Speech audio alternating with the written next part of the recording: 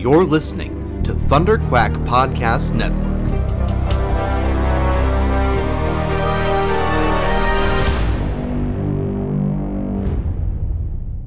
I'm about to sneeze. No, I'm not. Hi, Riverdale gang. Good morning. There's the sneeze. Are we keeping that in the episode? Your call, Chloe.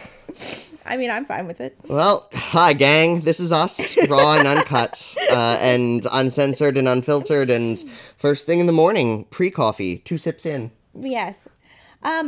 Welcome to Riverdale gang, the critical commentary watch-along podcast of our favorite dark sugar trash show. Recorded on the unceded territories of the Tsleil-Waututh, Musqueam, and Squamish nations. Also filmed on those and other unceded lands. Yes, you might hear some noise in the background because Ryan and I are just at the point where we don't care. It's been a rough week for Canadian politics. Ryan doesn't want to talk about it, so we won't. It's fine. Ryan's home province basically elected a fascist government. Like no small, not an exaggeration. Yep. Not like, Demagogy reigns. Yeah, not an exaggeration. Yep. I'm not exaggerating. But join the crowd of horrifying It's demagogues in Canadian politics these days. It's not pretty. No, we need some escapism. Yeah, which is why we're here with Riverdale. Although we didn't love this episode. Didn't give me the escapism I wanted. Yeah. So we've had a hiatus, Chloe. I felt the hiatus. I watched all of Sabrina twice through during the hiatus. That was my hiatus watching. That's really awesome. I did not do that. I loved it. I thought it was much sharper than this episode as far as composition. Yeah. It's a beautifully done series. So what the heck happened in Riverdale? Over the 2 weeks of pause that we had. Not a whole heck of a lot. Okay, let's go back to Sabrina for a hot sec. Yeah. I've only watched the first 4 episodes, not because I don't want to binge watch it. I do. I just have this feeling like it's this chocolate bar that I can unwrap slowly and eat in small pieces and let melt on my tongue. That sounds like such a nice feeling, Chloe. Yeah. So I got into a conversation with someone about Sabrina recently, and this person came down very hard on it is poorly written, it is drivel. And I just want to address this quickly. I don't think Sabrina is like a genre-defying work of high art. I don't feel that way, but I love its flavor, and I do think that the simplistic dialogue isn't particularly more simplistic than any other simplistic show. How do you feel? I agree. I feel like the tone and level of Sabrina kind of matches what we've got in Riverdale, what we're getting from this Aguirre Sacasa overarching world. This is pop culture accessible TV. This is CW light and fluff. But I would say the plotting, the themes, the underlying lore and world building of Sabrina is much more nuanced than the veneer and genre necessarily show and necessarily encourage in most series. I feel like there is more planning and thought going under the marshmallow fluff parts of Sabrina's dialogue than go into most serious dramas. Yeah. And they get points for that for me. Points for depth. And I don't think there's necessarily anything wrong with popcorn writing, though I think it can frequently come as vapid and shallow and sloppy. Yeah. It more often is than not when I think of most light, right-off TV shows that I pass time with. Yeah. I speaking as someone who's taken a couple of, screenplay writing classes, popcorn writing can be incredibly hard to write. If you, to write well, I should say. And I realize we're talking about popcorn writing, which is by definition, I don't want to say less skilled, but a little less effortful. It may be... Is that it's not hard yeah. arts to use a Ryanism. It may be empty carbs, but you still got to get that perfect proportion of butter and salt. Yeah. Otherwise, it doesn't taste right. Yeah, that can be really difficult. I've definitely seen writers try to write shows try to write like specs, for example, in classes like that for shows like Riverdale and Sabrina. Those didn't exist when I was going to school, but what was a fluffy TV show in the 2012s? Glee, dating ourselves, Glee, friends. Yeah. Glee. I don't know that anyone tried to write a Glee episode per se. Oh, but, God, I hope not.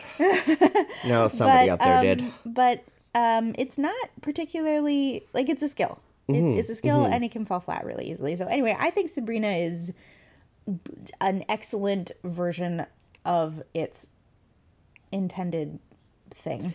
Meanwhile, this episode, in direct contrast... It's literally called Jawbreaker, which I think is really charming. This episode was one of the worst executions of a lot of things Riverdale does to me. To me and for me. I think the other episode like this that I disliked this much was the Drag Race episode. I just thought that episode was so annoying. But the Drag Race episode was at least internally consistent, whereas this episode has 5 different deep aggressive tones going on. Yes. Everyone's story lives in a different world, and I can accept that in Betty's story and Archie's story, we're no longer living within the confines or rules of this world. There are no rules, and the rules are whatever the plot of the week determines for us. But I just can't bite on, this Shelby Woo Jughead, this, Shelby Woo? Shelby Woo was a YTV kids investigative show. Oh, I never watched that. And I can't think of a more obvious and well-known example off the top of my head. I watched Shirley Holmes and Back to Sherwood. Those were my YTV shows. Right. But for any Americans listening, that's like kids television in Canada. There's super obvious examples, like Hardy Boys. There's the Americana. Yes. And what's her... Gosh, so many children's books the Hardy Boys that I can't remember anymore. Well, it's like left, like, I feel like Betty had like a Harriet the Spy quality for a while. That's it. And now she's just like, this is a weird episode for Betty. Mm-hmm. Like, poor girl, you need legal emancipation so bad. Especially from that father. Why is Hannibal Lecter still here? I don't want him to, he's like, Why does he suddenly understand opera and listen to only opera? Oh. Hal Cooper's not that classy. Hal Cooper's the editor of a small-time newspaper in a small town. He's a white Christian American man. And now he only listens to opera and sits in his art cell and schemes. Yeah, I don't know. Come on, Betty. Ugh. They saw an opportunity there, and they ran with it. I give them some points for that. There's so much happening this episode, and it doesn't match. Yeah.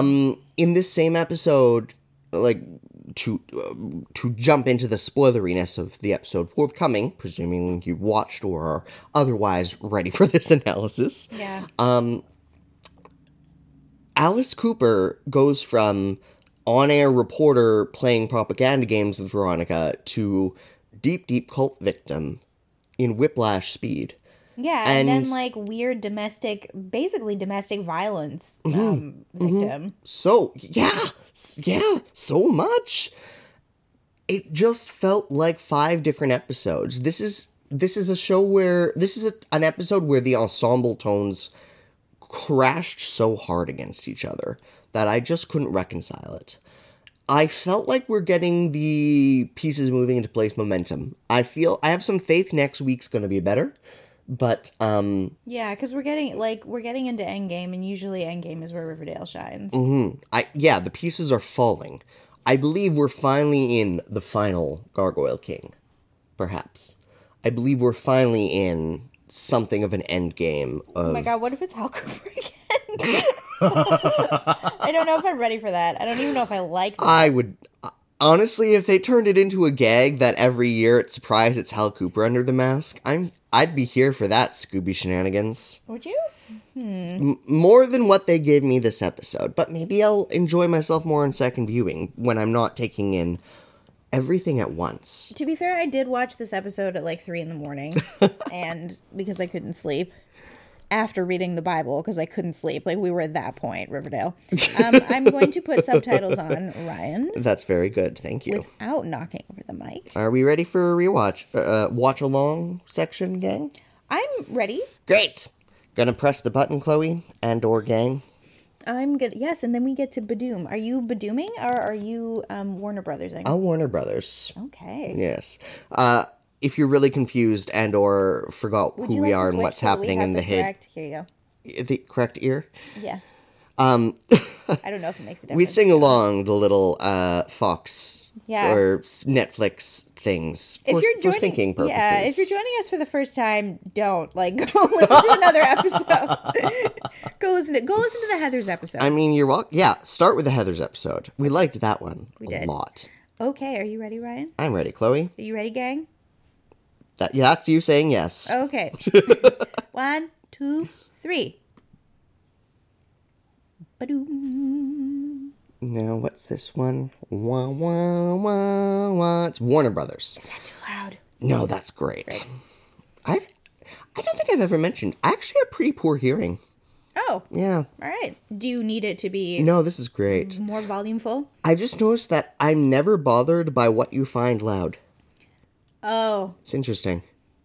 I always think of myself as not having amazing hearing, but clearly I'm wrong. Anyway. I mean, we both need to go get hearing tests, maybe. I've never done that. But anyway. This recap covers literally everything that happened. This is a full episode. What are our thoughts on seeing Ricky again? I mean, I'm interested.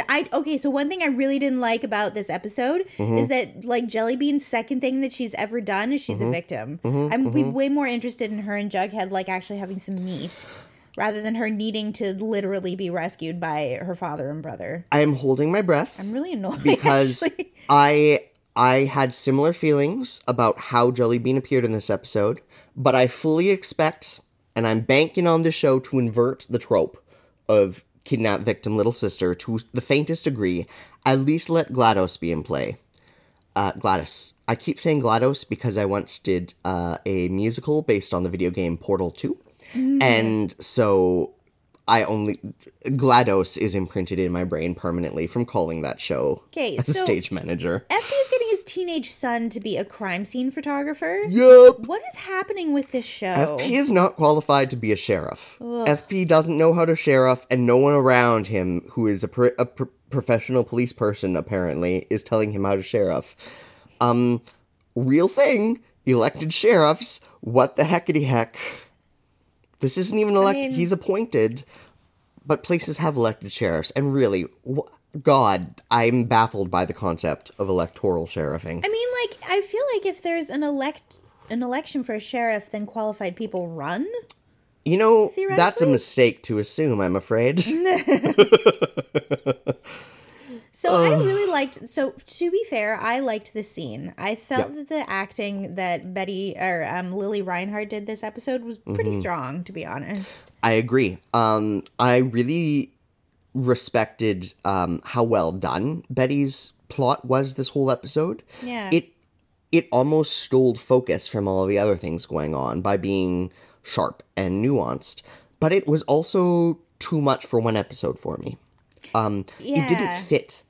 The amount of growth and discovery she had in this episode felt cramped, especially with the boxing plot shoved to the side, especially with the Jughead cutaways shoved to the side. And you don't like boxing plots. See, I'm into a boxing plot, TBH, but meh.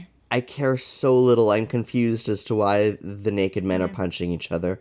It's so Chad Michael Murray is a very sweet-faced man, and I want to trust him. This is a well-done take on cults. And I will say, this episode did an amazing job of bringing me as an audience member with Betty into doubt. We're really tightly tied to this perspective that is allowed to question am I wrong? And we get to see Betty flounder and fail and start over several times through. It's like there's more here than they have the space to express and explore, right? I love it. No, but really, how does my mom see her dead son? I did like some in this episode that Betty in particular, but a number of characters sort of call the question of, okay, we've been circling around this all season. Now let's cut the crap. I felt that's what indicated to me we're moving towards Endgame. Yeah. Characters are fed up with it. What is the deal with this? Like, they're just making Mad Dog and Fangs do the weirdest stuff in this episode. Like, Fangs is, like, in the cult, and then he's in the boxing ring, and then he's having feelings, and then he's wearing white and smirking. Who even is Fangs? Yeah. I have a lovely spoiler about Fangs that might make this episode better. Okay. Not this episode, our lives, though. Gang, because I hang out with some cool people, and sometimes they chat about stuff on sets. I heard a rumor that Mr. Fangs has a promposal coming up for our favorite Kevin Keller boy. A promposal? A promposal. I think promposals are dumb AF, but that's really sweet. What matters is they're gonna be gay together. I know. That's all I care about. Yeah. I'm into it. I do kind of care about this white strutting down the hallways look. Yes. Nothing about this but the look brings me joy. Yeah, and Tony's like complete horror. Also, Mad Dog, what are they doing with that character? That guy's a charismatic actor. Like, do a thing with him. I almost read it as them trying to plot him, but not knowing who he is because they meant him to just be an interesting anecdote one-off. I guess so. Like, I feel like he's an elevated extra who then they now don't know what to do with because he's better than several of the leads. Yeah. It's a conflict. I liked Betty just flat out telling everyone, so they see dead people. And everyone's kind of like, huh? And then it's like, okay, let's figure this out. I actually liked that aspect of this episode as well. That Betty chooses not to keep this bizarre secret, and it doesn't change anything. Yeah. She tells everyone around her, hey, this stuff's crazy. But that is, like, so typical of reality. It's one of the most real things about this show is that, ridiculous things happen in real life. And we just are like, wow, that's weird. Yep. CEO's a president. It's fine. I like Tony and Betty talking. Yeah. I like them scheming together. This is an interesting dynamic. I wanted Betty to be gay for a sec. I mean, Betty can be her sweet pan self. Yes. And continue her schlock with Jughead and the Mysteries, while also... yeah. Also, but Tony can do better than all these, like, self-righteous upper-class white girls. Correct. I mean, believe in you, Tony. This episode gave Tony some meat. They get points for that. Yes. I liked her arc. I like that there was a little bit of question in her role here. I like how she played into both Cheryl's and Betty's story, but still maintained her own intentions and goals. Yeah. What a terrible strategy, I must say. Yeah, re-traumatize your girlfriend so that she stops being traumatized and going to a cult meeting. I'm with Cheryl for the why would you show me this question. I would love to know where this is in Vancouver / Lower Mainland. I wonder if it's even a sauna or if they just stuck a fog machine and like oiled up the actors. Yeah. I mean, I've never seen a sauna with a window. Yeah, I mean, I could just... No, like, old, like, bathhouses had windows. Like, the scene in, Eastern Promises where Vigo nearly gets stabbed. I think there's windows in that room. Oh, yeah, that scene that I, like, watched the movie for when I was 16 and then realized this isn't what I'm here for. And instead I enjoyed the plot. Yeah, that's a great movie. That's a perfect movie. It's been a while since I've watched it. Oh, hi, cat. There's a cat on Chloe's lap, and it just woke up and looked at us. Very blinky. Mm-hmm. Oh, man, he's having a great year, this actor. He was also in Sabrina.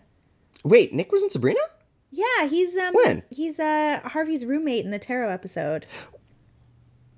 Oh! Yeah, he's having a great year. Jeez, I didn't even recognize him. Also, I kind of assumed it wouldn't be the same actor, but hey, good on you, Nick. Good on you. True face of evil. So this is the most overwrought dialogue he's been given. It's true. We're going to talk over this bad dialogue for a sec. I'm going to tell you how small the theater community of the English-speaking world is. So my grandmother has a surrogate granddaughter. She's lovely. Her name is Rachel. She's an actor. Her husband is a musician and improviser. He's wonderful. He went to the University of Bristol for a hot sec. He's from Cincinnati, Ohio, and Rachel and Miles is his name, live in New York, which is where Rachel's from. At the University of Bristol, he became very good friends and is still very good friends with a certain Chelsea Stite, who is a frequent collaborator of mine. Yes, and also knows Nikolai, who was in that scene. Yes, he used to co-run an improv company with Nikolai. So that is how small the world is. We are that connected to Riverdale, as well as the University of Bristol, as well as New York, as well as... I mean, a friend of ours just got a job at the University of Bristol. Who? Oh, yeah. Yes. Oh, but he's not in theater. No, now we're just gossiping about our lives. This was terrifying. I have to say, I did not know. I was like, are we finally like, what's happening? But that was a solid punch. Well done. I was honestly too distracted from the weird dynamic between this brothel and the local sheriff. And how no one was acknowledging that. I mean, these are like, I mean, I'm no expert on sex work, but these like upper class, in control sex workers might be treated more respectfully by a sheriff than certain other varieties of sex work. Possibly. It just feels like a blind spot to me. It is weird. It is weird, and given that I guess he's married to the drug lord. Well, the thing is that sex work is like very illegal in most states. Yeah. So it is odd. But he is married to a drug lord. Maybe even if he doesn't know it. where it's legal. I don't know. I'd be surprised. Riverdale, Colorado? It doesn't look like Colorado. Riverdale, Nevada? What is this commercial? I don't know what any of this is. I feel like Archie and Veronica are just in this weird side film. Also, who has a teleprompter in the form of signs? Like, I did that once in a show as a joke. Yeah. But, yep. This is... What use of the news segment is this?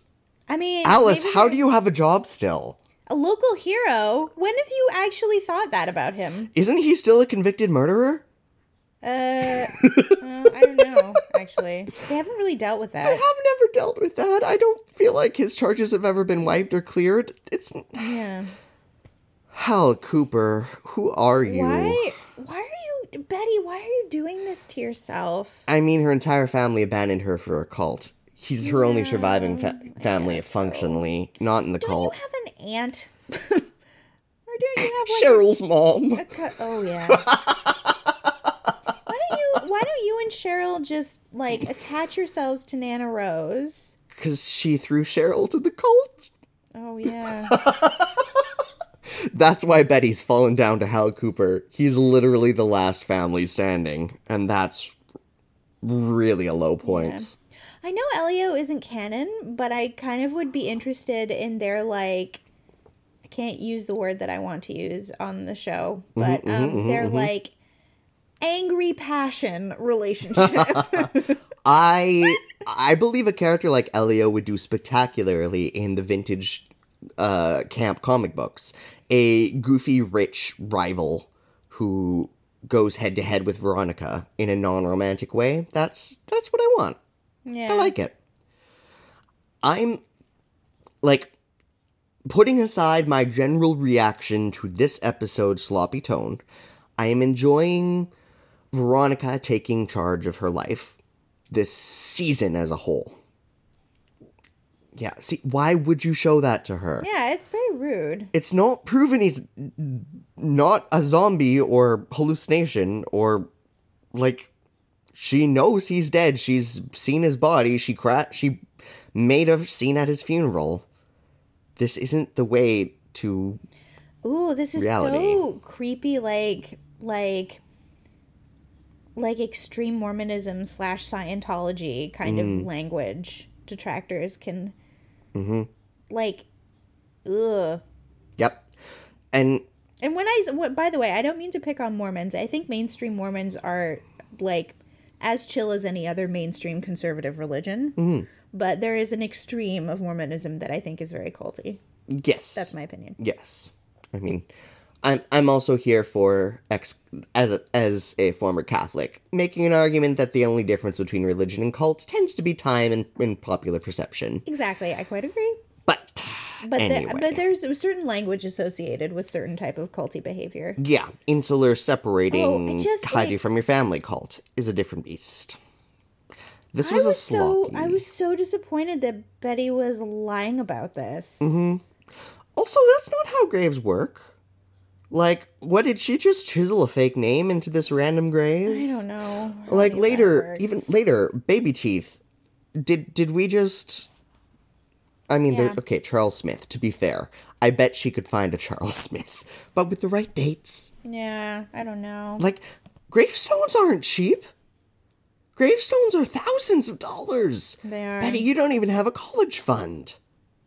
Where did Yeah. Baby Teeth's gravestone come from later on? It bothered me that there was a gravestone already for Baby Teeth. They literally found his body at the beginning of this episode. Yeah, that's true. I'm not sure if this is different in parts of the U.S., but, like, where I come from, we wait months to put a gravestone up. That dirt needs to settle. So I'm confused by the talking to the dead in the farm. Like, do they now think that these people are alive? They're not talking to ghosts?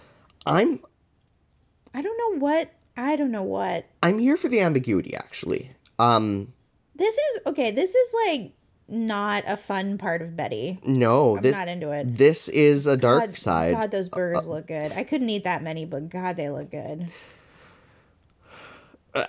I enjoyed the tiny moment of I feel like Jughead, even though we hardly see him eat. Yeah, also, Jughead is, like, real skinny. Jughead is a twig. He's not even welterweight. Yeah. I have to say, this guy that he's boxing against looks completely scary. Yes. If, like, he sat down next to me at a bar, I would leave the bar. Like, he scares me. Although, apparently, they're all actually relatively tiny. He's 154 pounds? How short is KJ Appa with all those muscles on 154 pounds? Well, he's probably not 154 pounds IRL. He's probably a different weight. No, I mean, he is actually super short. Yeah, no, Sorry. I know. But like, where do you hide it? Where does are those muscles air? Who knows? This is really creepy. Yeah, the kidnapping thing. Like, this story from Alice's perspective would be a whole different horrifying beast, especially with I liked how this tied to the tapes we hear later. Alice's confessions. Yeah. That I also like how it ties into, like, some of the creepy stuff that Alice has done to Betty. Mm-hmm. I don't know that Alice has ever done this to Betty, but, like... It doesn't feel out of sorts for their messed up family dynamic. It feels like an extreme version of. I see how and where Alice would be afraid of her daughter in this episode, right? It comes from a place. This is also a very sad moment where Betty is like, don't you remember us? Mm-hmm. And Alice, like, really needs to move on. Yeah. And this episode really illustrated this huge conflict with their coping, right? Sorry, I didn't catch that. He's such a huge conflict in their coping. Yeah. That they're coping in opposite ways. I feel like if the dialogue was different in this scene, this would be like they're very earnest. It's a sweet scene. These are great performers who didn't have a great deal to work with in this moment, but who I think really hit some emotional core Like, they hit something meaningful in this scene, even if there isn't a lot. Yeah, you faked a gravestone. I mean, that's fair. Yeah. That's a fair issue here. This is an interesting framing of their story and dynamic. Yeah. The idea that Alice wants to get away from her daughter. Like, if we frame some of her actions this season as her actively cutting off Betty, does that make more sense? Yeah. As cruel and brutal as that would be for a parent, that is a real story that I'd be interested in I exploring. love that she just tells them and they're all kind of looking at her. And Jughead is like, you. Oh, I didn't notice their Babe. faces this time. Babe. I know we've locked people in that bunker before, Yeah. but none of them were related to us. Also, this was like not a happy moment. Like, this is like full on horror movie stuff. Yep. People actively harming themselves based on drug reaction. This is. Now, get her to the infirmary. Let's acknowledge how insufficient that is as the student's command. Also, what high school has an infirmary, not just a nurse's office? Even a nurse's office. My high school had a nurse's Regardless, y'all need an ambulance. Yeah. Y'all really need an ambulance, and maybe a teacher. There are blood smears on that window, FP. Ugh. Yikes. Why is your teenage son there? I hate this episode so much. It's the only way FP seems to know how to salts. do anything. I'm losing some respect for FP this season, as he seems decreasingly able to adult, Yeah. despite best efforts last year. I would feel a little better about Tony and Cheryl in this dynamic if we hadn't just had a fairly abrupt, rocky relationship arc. Does that make sense? I feel like we're almost retreading some similar territory, so I'm not quite sure what the intention is there. Like, are we meant to go into this trusting and knowing that Cheryl and Tony are rock solid? Is that the starting point? Because that's where I feel like we're starting. So this momentary breakout, fake out, or the cult being more important than the relationship, was a hard challenge. That's interesting. I'll tell you what I did like about that scene, though, is that you see, like, Evelyn has no kid gloves on for this person, which I find very interesting. Like, she even has kid gloves on a little for Betty. 100%, yeah. Yeah, and not Tony. And I think that's, I just think that's interesting. Like, she knows Tony's unhypnotizable.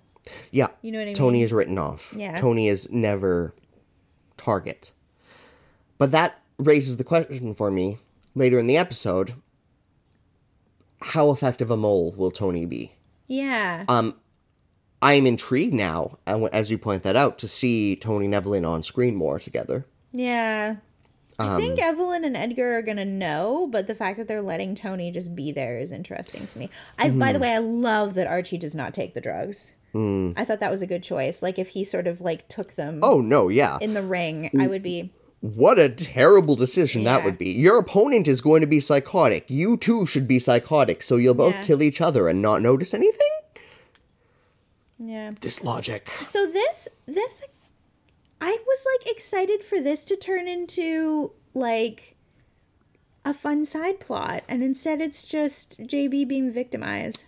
You know, it could still be a fun side plot. I am giving the show credit, and I am giving them the benefit of the doubt that they're not going to turn our cool little sister Jellybean into just another girl to save.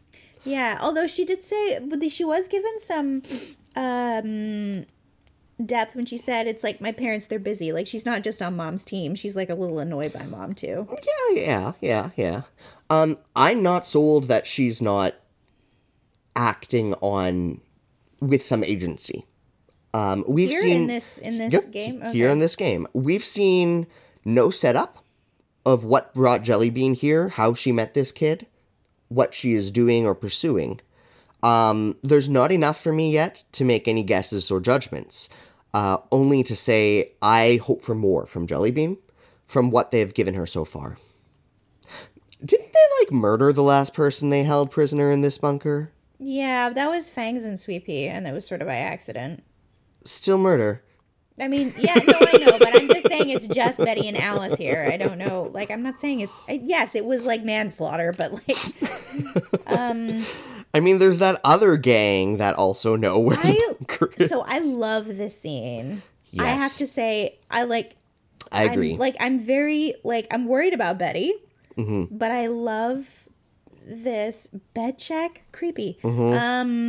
It was a Lily Reinhart gift. Yeah, it was a good little Lily Reinhart gift. The little shoulder puffs in this outfit as she snaps are amazing. Yeah, this is a great... I love this scene. And Evelyn, I forget the actor who plays Evelyn's name, but she really sells how scared she is of Betty. What was I going to say about what we were talking about before? What were we talking about before? The bunker, the murders, the Alice Cooper prisoner. Before that. Lily Reinhart just being intense as heck. I don't remember. Apparently. Oh, okay, so Jughead is trying to run his mom out of town. What is this, what is this weird side plot where he's not, just hanging with his dad and solving crimes? I mean, Jughead tells us the story this episode. Jughead doesn't do any Jughead stuff this episode, really. Yeah. Jughead does other people's stories. That was awesome. That was excellent. And, she brought that on. Yeah. She's been pushing Betty to snap for a while. So it's really interesting to see her get what she wants. I've been enjoying looking at things from Evelyn's perspective as we've gotten to know her better. Yeah. I'm very interested to see how she shakes out and what decisions she makes when she has some to make. This is a sweet little scene, and Tony is making a very important point, which is that Cheryl is a normal teenage girl who wants to be with her girlfriend. Mm-hmm. And Cheryl's plan is... Tony's plan is so much more effective than anything Betty came up with. Yeah, no kidding. Just, hey, let's actually enjoy our life together. This is a gorgeous forest, and I don't know where it is. It's not Pacific Spirit Park. Did they just reuse the same cemetery? What does Fangs do? I need to know the fanfic about Fangs. What? So much is going on for him in the background. Is? I mean, he's everyone's favorite background actor, I guess. He boxes, he's a serpent, he's up all with Kevin, he's in the farm. Fangs is our everyman. No. We are Fangs. Maybe he's a mole, too, for himself. Maybe, he's playing the long game of, by the way, when I saw the preview of this grave, I thought it was going to be Fred Andrews. Mm-hmm. Who also makes a fascinating appearance this episode. Wow. It's a little weird that they haven't dealt with it yet. Mm-hmm. I think it's weird. Yep. But I don't think they could without derailing this, right?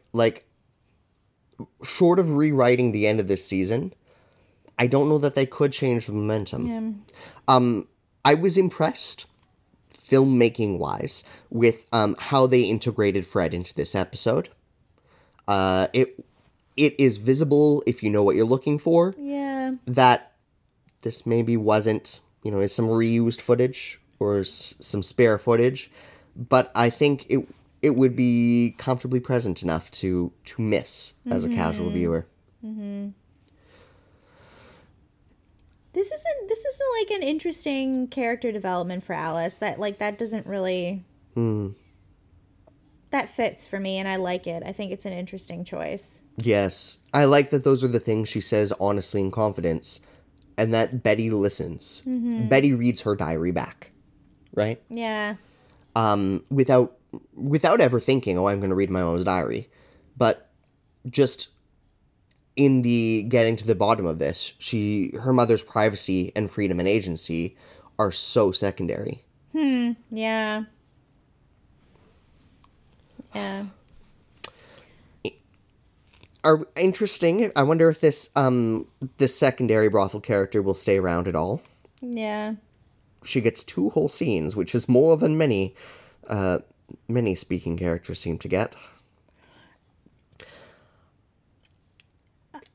I find it really interesting that the farm was really inaccessible and she can now just barge into his office. That's the other weird thing about this episode. Well, the fact that they're at the Sisters of Mercy now, right? Yeah, I guess so. They've relocated close by. But it took her a while to be able to just, like, meet Edgar and talk to him. Mm-hmm. But now she's in. Now she knows where his office is and will punch anyone in her way. I do like how lovingly set and lit and staged each of these farm scenes are. The ambiance around Chad Michael Murphy here is meticulously crafted. They give Betty a proper opponent to rail against here. To really get spun out against. To really try without landing a hit. It's a very interesting opponent for her. Yeah.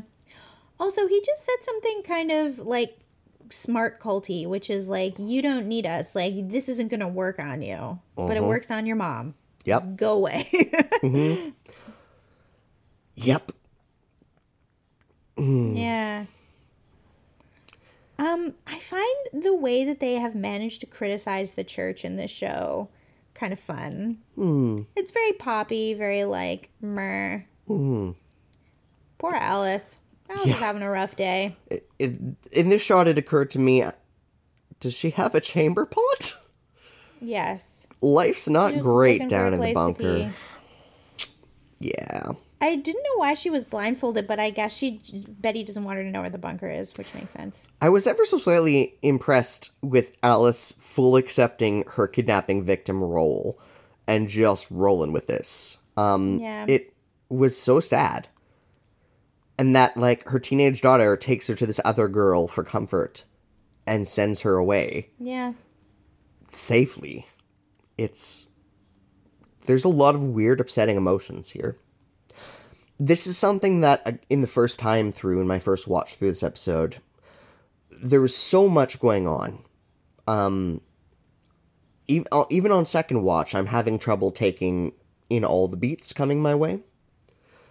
And I will say I have found that a consistent thing in the end season, in the end game of Riverdale seasons. The show comes at us real fast, resolving. So where is Betty living? What is going on At Veronica's still. She hasn't left Veronica's yet. Yeah. What's happening with that divorce even? Yeah, oh God. Who knows? Who has parents anymore? I do not want them. I don't want a love triangle with Josie. I don't. I'm already bored by that. Straight up forgot this could even be a thing until Veronica and Josie were sitting next to each other. Yep. Not into I'm with it. you. I'm with you. I'm always in your corner. Come on, we did this already. Mm-hmm. We did this already. Archie, don't be a jerk. Yeah, don't be a jerk. Archie, you're Josie leaning in is for the best. kiss. You're holding a kiss moment. You know what? Archie's blown it for me. Yeah. Archie no longer deserves Josie. Yep. In this moment, Archie's blown it. Yeah, but he did do this, like, with Veronica. He had, like, a little Betty kiss, and then... Yeah. This is just who Archie is, maybe. Yeah, he's Archie, just a be better. dumb straight boy. So surprised by this Fred friends. scene. I will say, so surprised. Dad. Yeah. What is that half smile about? Ugh. Josie's the best. Not that Veronica's the best, but Josie's the best. Mm-hmm.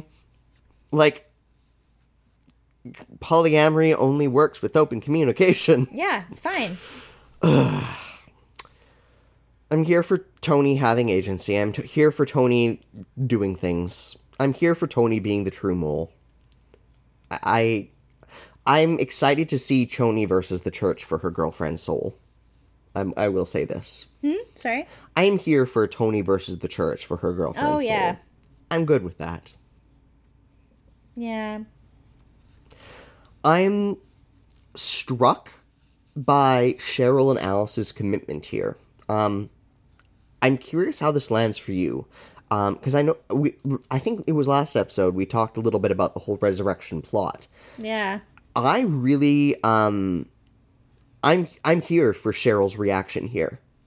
If she truly believes her dead brother's back, I'm here for this conflict breaking up with your girlfriend worthy, no matter how wonderful and loving that relationship is. And not just because this is actually a really sweet shot of Tony in that power white. Yeah, oh man, Tony's romper right now, I have died. I've died and gone to heaven. That actor is so in charge of her body, it's awesome. But, yeah. I buy it that Alice is so desperate. I buy it that Cheryl is so desperate. The reason I think Tony is going to be obviously a mole is because she is so, like, grounded in herself. Like, there's no dead person she needs to see. Yeah, she doesn't need the cult. Totally. She's there for Cheryl, and they know that. The Ever-Nevers are smarter than that. They've established pretty well, right? Yeah. So, yeah, I'm curious to see... But, it's not like Betty and Tony don't know either what they're messing with at this step. Yeah. I'm really enjoying them as a team. It is interesting. Anytime a new set of young, brilliant women with different skills assemble, this show does that a lot. Throws some interesting combinations. Yeah, I will say that true. For the series as a whole. Some novel and exciting personality matches. I did find it interesting that they caught Kurtz, and to be fair, I've been very annoyed by this character, so I'm pleased that he is caught. Yeah, he has been used up. This is legitimate. It's weird seeing an arbitrary literary reference character bleed off of their genre episode and keep coming back. Yeah. So this is the kind of thing. This is the kind of thing I eat up. Like this dude going out into the ring. He's got some to lose, some to win. I think boxing is a really cool sport. I know Ryan doesn't agree. All these shots with Luke Perry, they're a little weird. I'm thrown by the whole dedicating my fight to baby teeth thing. I'm thrown by how any of these young men pursuing their immediate goals is honoring anyone. I'm confused by that social dynamic.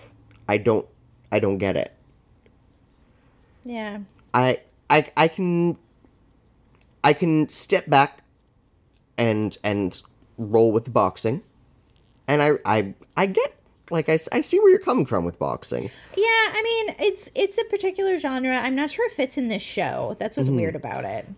I mean, they keep doing it so much. I feel like KJ Abba must have taken up boxing or something, and they were like, how can we work this into the show? What is that? Is that the farm? Is that Riverdale? What is that? I'm guessing it's Riverdale. Why is there opera? Yes. Who gave him a record player? Did he inherit Archie's old stuff? That's Archie's old TV, practically. Yeah, I don't know. Who gave the serial killer this cell? What's even happening here? This isn't how prison works. This isn't how you visit people in prison. Yeah. But, yeah. Yeah. If we like, as part of Betty's story, this is okay, I guess. I don't like it. I don't want him back. He's a boring character. I don't care about him. He's also just a whole different character now. Yeah, He's just this actor playing a whole different role. Like, there is nothing of the Hal Cooper who we were introduced to still in play here. Don't bite, Betty. Don't be vulnerable and need a parent. Yeah. When you realize that's what we're shouting at the 16-year-old children, and that's what the show's given us. Nah. Stop being vulnerable and needing a parent to save you from your other cult parent, but that's this world. Yeah. I'll give kudos to the fight choreo here. Yeah, that was some slick cinematography. I wonder if they just sort of gave us a pause from Luke Perry scenes, and now they're going to bring back some of his footage now that there's been a bit of a breath. Right. And then they'll deal with his absence in ways that they have not planned yet. I mean, my at this point, my hope is they're going to summer season it and come up with a respectful exit for the character over the summer. Yeah. It's always so difficult dealing with the loss of an actor. Why is that the only way this match ends when the other fighter has taken drugs? I guess because it's Elio's underground fighting ring. And ex-Sheriff Keller's just rolling with the punches. Ex-Sheriff Keller forgets laws exist, it would seem. But he's now Coach Keller. I forget what kind of, Hey, remember when we had Coach Clayton? Forgot about him, didn't we? Oh, yeah. Real fast. I would love for the kid to come back, who's redeemed himself and learned not to be an asshole. Right? Actual character growth for Chuck Clayton? I'll take it. Thank you. Sorry, I forgot his first name. Yeah. Like, Chuck was such an important character in the comic books. Was he? Yeah, like, I don't remember that. He didn't feature prominently, but politically he was extremely important. As a statement just to show another black teenager in this town during the civil rights movement when he was added to the comics. And here is Archie's second murder charge, which is probably not his fault because it's probably the drugs. Yes. I mean, he's still going to take it. And, like, thankfully his best friend's dad's the sheriff, so whatevs, right? Yeah. Law doesn't matter. And his mom's a lawyer. Yeah. And death doesn't matter in Riverdale. And his new girlfriend's mother is also a lawyer. Everyone's a lawyer. Everyone's immune. Everyone's a murderer. Riverdale! Riverdale. Lawyers and murderers and children who need new parents. Yeah. Like, God, the only functional parents are the ones who are dead. / just not in the show anymore. Like, Sierra McCoy wasn't a terrible parent. Oh, I mean, she had her flaws, but she was trying her best. Yeah. Sierra McCoy was a regular human parenting, maybe. Yeah, for you and your family. So is he also playing, Kurt's also playing Gladys? Or is Gladys using her daughter as a pawn? I'm gonna sit in camp. Gladys is in charge until shown otherwise. I don't necessarily know Gladys is in charge of Kurt's, but I feel like Gladys is probably in charge of whatever situation's going on here. The more in the dark Jughead and FP are about it, the more I actually trust Gladys knows what's happening. If that makes sense. But you know, I could see this being, hey, Jellybean, you need to infiltrate these kids. Yeah, maybe. I'm actually here for that reading. Yeah, I'm here for that reading, too. Ooh, that's loud. So that was another episode of Riverdale, gang. Yeah. I have faith it gets better from here. We've got a string of episodes tearing through weekly with no more hiatuses until the end of this season. And I have faith we're gonna power up from here. Yeah, maybe. I don't know. You're allowed to be skeptical, Chloe. I'm just a little annoyed by, like, these filler episodes. Like, I trust Aguirre Sacasa to give me a good dark sugar trash episode, and then he doesn't. You know? This is a third season, you know? Yeah. They're taking risks this season, and they're failing a little more this season. Yeah. And oh, to be fair, I liked this season. I like this season. I don't like the G&G plot, but I do like this season more than large parts of season 2. Interesting. Yeah.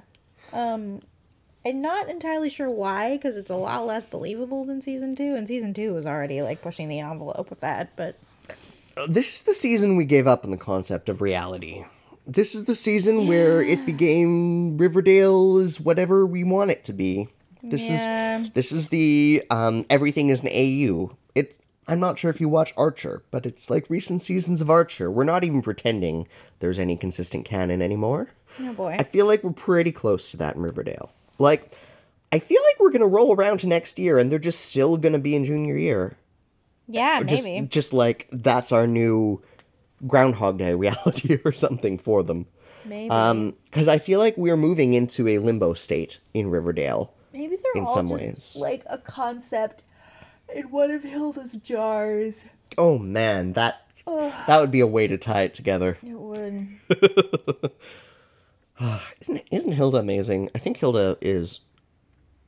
Like, she gets even more amazing. Yeah, Hilda has grown on me even more, and I loved Hilda in season 1. Sabrina.